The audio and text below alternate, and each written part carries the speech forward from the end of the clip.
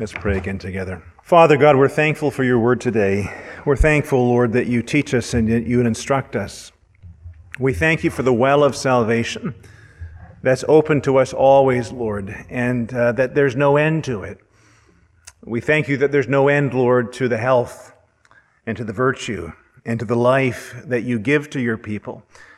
And so we come to you today as needy folk, needing the living waters of Jesus Christ to be applied to our souls, Lord, today. We ask for the inspiration of your Holy Spirit that you teach us and instruct us. We pray, Lord, that you'd make our hearts ready to listen and ready to obey. And now, Lord, may the words of my mouth and may the meditation of all of our hearts this day, may they be acceptable in your sight, O Lord, our rock and our only Redeemer. For we pray it in Christ's name. Amen. Well, as we approach the last Sunday of October, we're approaching what the Protestant celebrates as Reformation Sunday. 500 years ago, the church in Europe experienced what can be appropriately described as a great revival. There was a great awakening across countries. And men and women were called back to live under the authority of the Scripture according to its unique pattern. And God in those days, in the 16th century, he raised up remarkable leaders. He raised up people, the likes of which I'm not sure we've seen since. And it's a privilege for us at Christ Church to look back and to learn from this great cloud of witnesses. In one of his better essays, essay on good reading, C.S. Lewis, he warns that every age has its own unique intellectual and spiritual blind spots. And Lewis urges his readers to look back frequently. In fact, he says you should be looking back in your reading more than you're looking down, or more than you're looking around you. More often than that, you should be looking backwards to the past in order to penetrate the haze of the present. And there was haze in Lewis's day, and there is haze in our day. We live in very foggy times. In Charles Dickens' words, there is fog everywhere. There's fog on the river. There's fog on the marshes. There's fog on the Kentish heights. There's fog in the yards of the ships and the great rigging. There's fog under the drooping gunwales of the barges and small boats. There's fog in the eyes. There's fog in the throats. There's fog cruelly pinching toes and fingers. There's fog, writes Dickens, in the great courts of law. And if for Dickens in his day there was no greater fog than in the court of chancery, then we might say today in Christian circles that there are few areas so foggy as the doctrine of the church.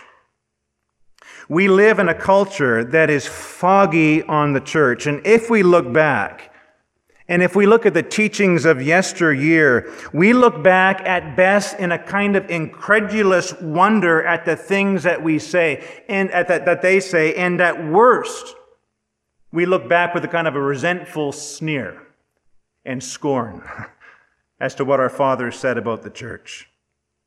It was only a few weeks ago that I ran into an acquaintance in town, and in the course of our conversation, I hadn't seen him for a while. In the course of our conversation, I asked him where he was attending church. And his answer was that he and his wife are going through a kind of a cleanse, a detox, they said, of sorts. They were detoxing from the church, having become so fed up with organized religion. Now, that kind of language is nothing new. It's the spirit of the age. It's the fog that we live in. And it's funny, isn't it? It's funny how our culture wants organization in every other place, but they don't want it in the church. We want politics organized with proper authorities in place. We want our law officers organized and our peace officers organized to do their job and to keep us safe. We want airlines regulated and maintained. We want our universities and our hospitals all organized. Organization anywhere. But heaven forbid that we organize the church. where all of a sudden men and women do a sudden about-face and conclude that organization is a definite evil and needs to be exorcised from the church. Today is one of those few occasions that I'll give a topical sermon. I want today, in light of this Reformation Sunday coming down to us, I want to consider the biblical doctrine of the church, and I want to do so with the help of the reformers.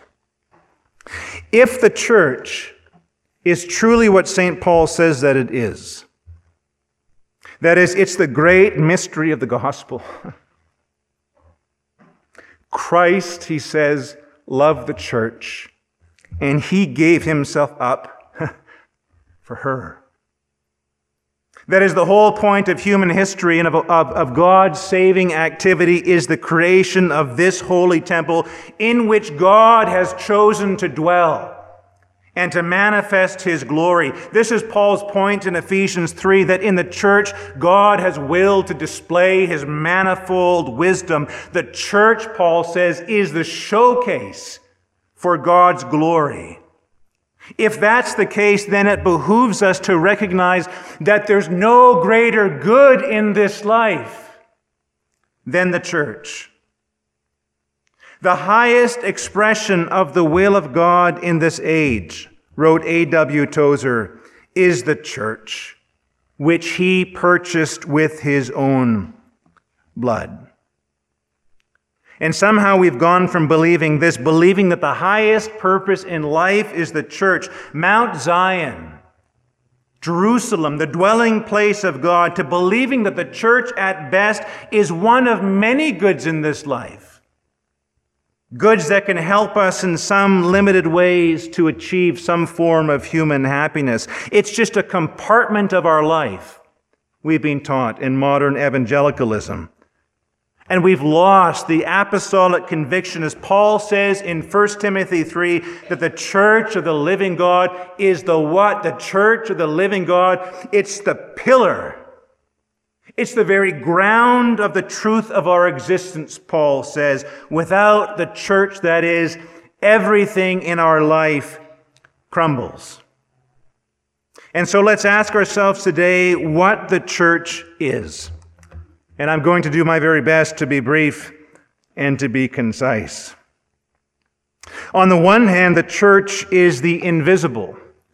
It's the comprehensive collection of God's chosen people in Christ from all ages, from all lands, from all ethnicities, from all communions, from the Greek to the Roman to the Protestant, from Adam and Eve, our first parents, to King David and godly Jehoshaphat, to St. Peter and to St. Paul, to Augustine the North African, to Chesterton and to Lewis, and to all those who the Lord has yet to call. The church is the whole people of God, joined to Christ by grace through faith. The church is the whole people of God, purchased by the blood of Jesus and joined together by the Spirit. It is mystical. It is invisible, and it's eternal. It is not a pet project by God.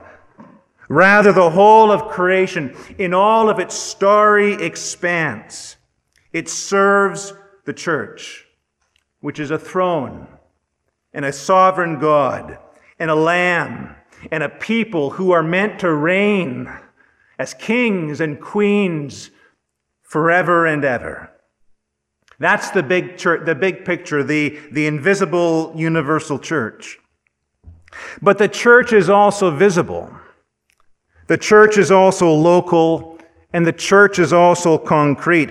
The church is the local structure that God has given to his people through the apostles, with very specific offices so that the people of God may be fed upon their salvation in Christ, may be guarded by their salvation in Christ, and may be kept for their salvation in Christ. God has designed the local church to bring the salvation of God to the people of God.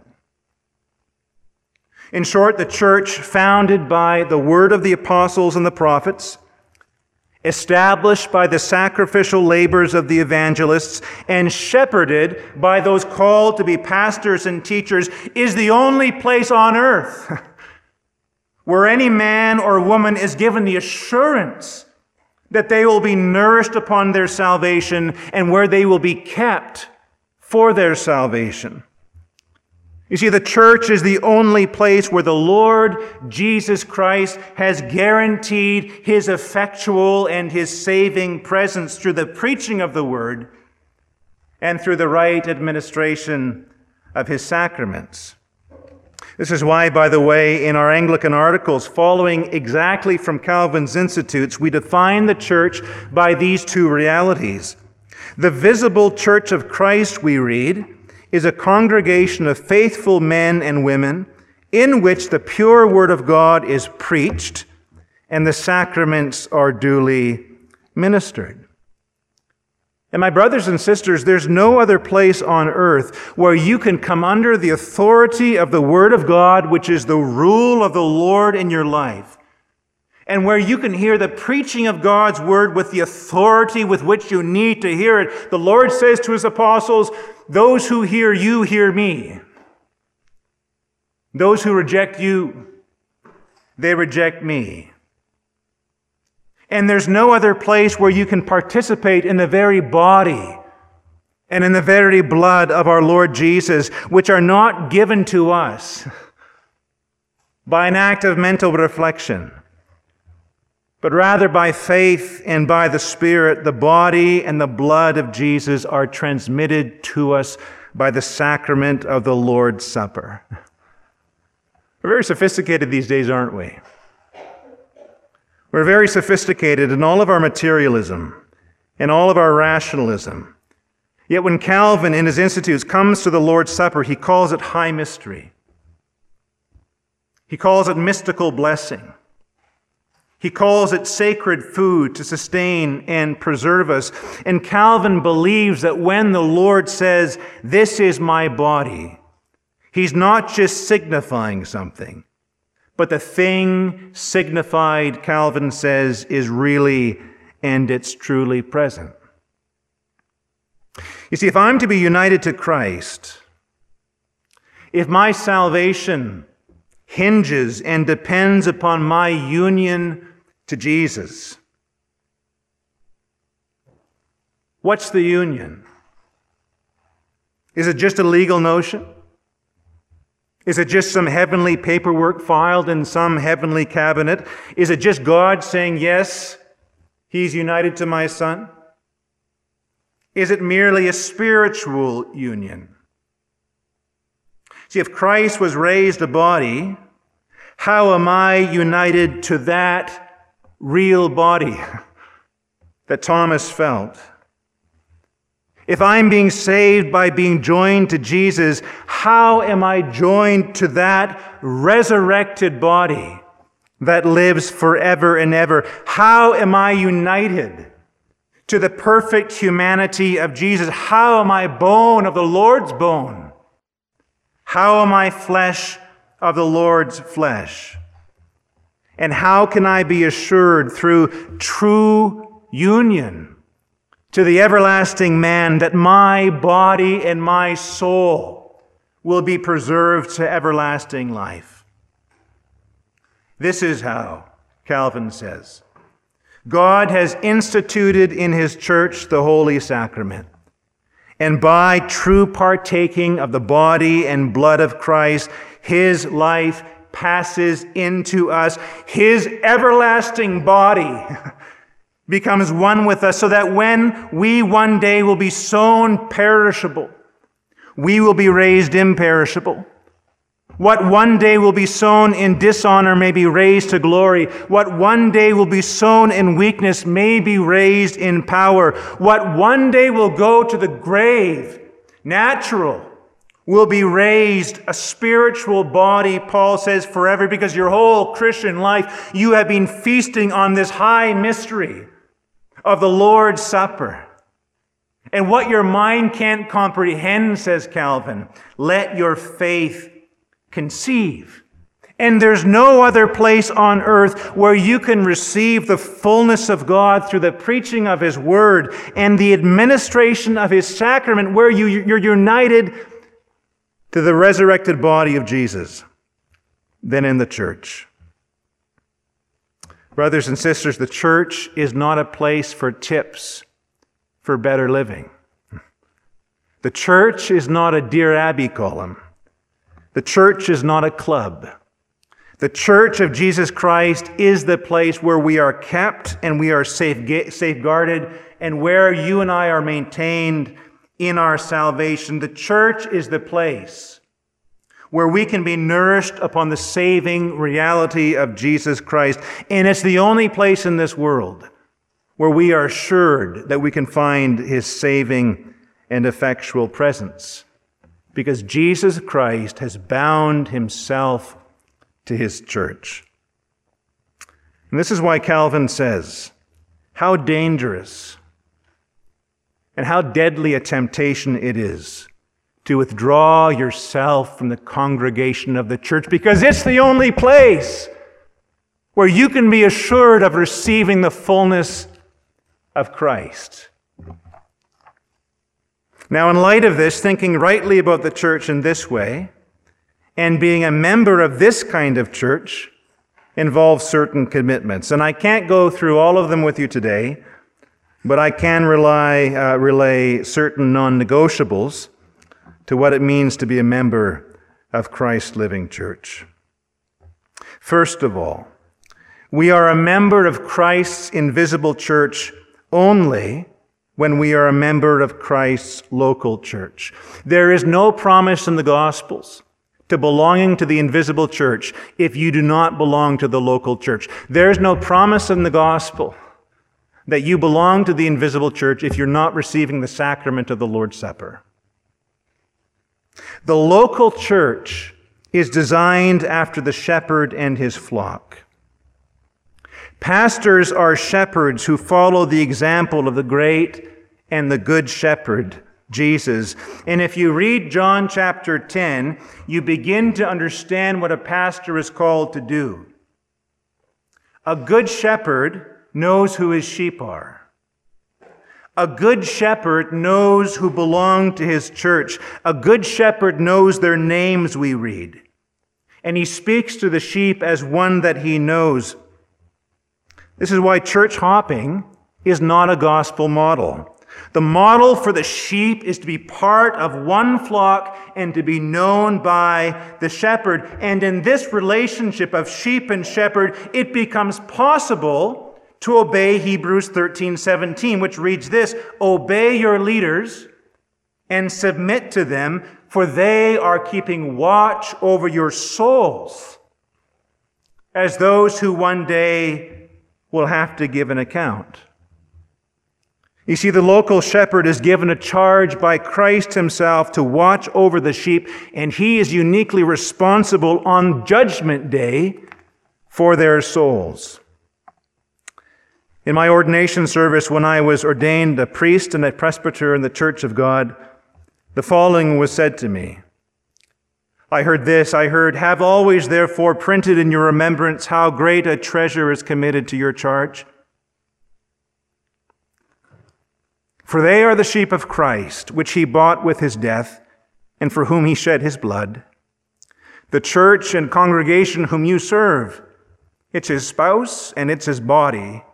And if it shall happen the same church or any member therefore to take any hurt or hindrance by reason of your negligence, you know the greatness of the fault, and you know also the horrible punishment that will ensue.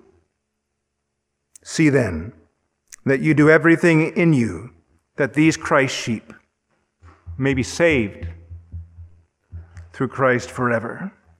Brothers and sisters, have I ever seen overzealous in my desire to know who are my sheep? Then please remember the word of God, that I am Christ's under shepherd. I have to give an account for your souls. We are members of the invisible church only when we are under the watchful care of a local pastor. Secondly, We are part of the local church when we commit ourselves to the weekly worship of God's people. And we do this not only because we are convinced that we need to be kept in our salvation through the preaching of the Word and through the sacrament, but we do this because we are convinced that God is worthy of the worship that is due His name. It would be enough for us because we're so convinced that we need the grace of God. We're hungry. We say to the Lord, I thirst for you, O God. My soul thirsts for you. It would be enough for this to lead us to corporate worship each week. That would be enough. But it's not the only reason, my brothers and sisters, why we go to church each week. Why, according to 1 Corinthians 16, that Paul commends them to meet on the first day of every week. Not the first day of some weeks. They met because it's not our day. Sunday's not our day. It's the Lord's day to do His pleasure, to give yourself to His worship. And I don't have time today to unpack the Christian doctrine of the Sabbath, but I'll say today as clearly as I can that the Lord asks for one day in 7. He said from the beginning of time, a creation ordinance, one day is mine, and you should be in the Spirit on the Lord's day. How shocking, writes Martin Butzer, the Strasbourg reformer, how shocking is that impiety and contempt of the divine majesty, not even to give oneself over one day of the week to these acts of our salvation. Brothers and sisters, many Christians live in rank disobedience to the commandment of the Lord. The Sabbath is His. The Lord's day is His. And when we gather together as His people, when we get a taste of what eternity is all about as we worship together in this corporate praise of the living God, we are doing so because we know we need His continuing saving power. But we also do it because His is the majesty, and His is the glory, and His is the honor. And He says, one day is mine. And He asks us to obey Him. We are members of the local church only when we commit ourselves to weekly worship as the Lord prescribes, being in the Spirit on the Lord's day. Thirdly, we are part of the local church when we commit ourselves to the regular tithe. Now I know that the word tithing has fallen upon hard times these days.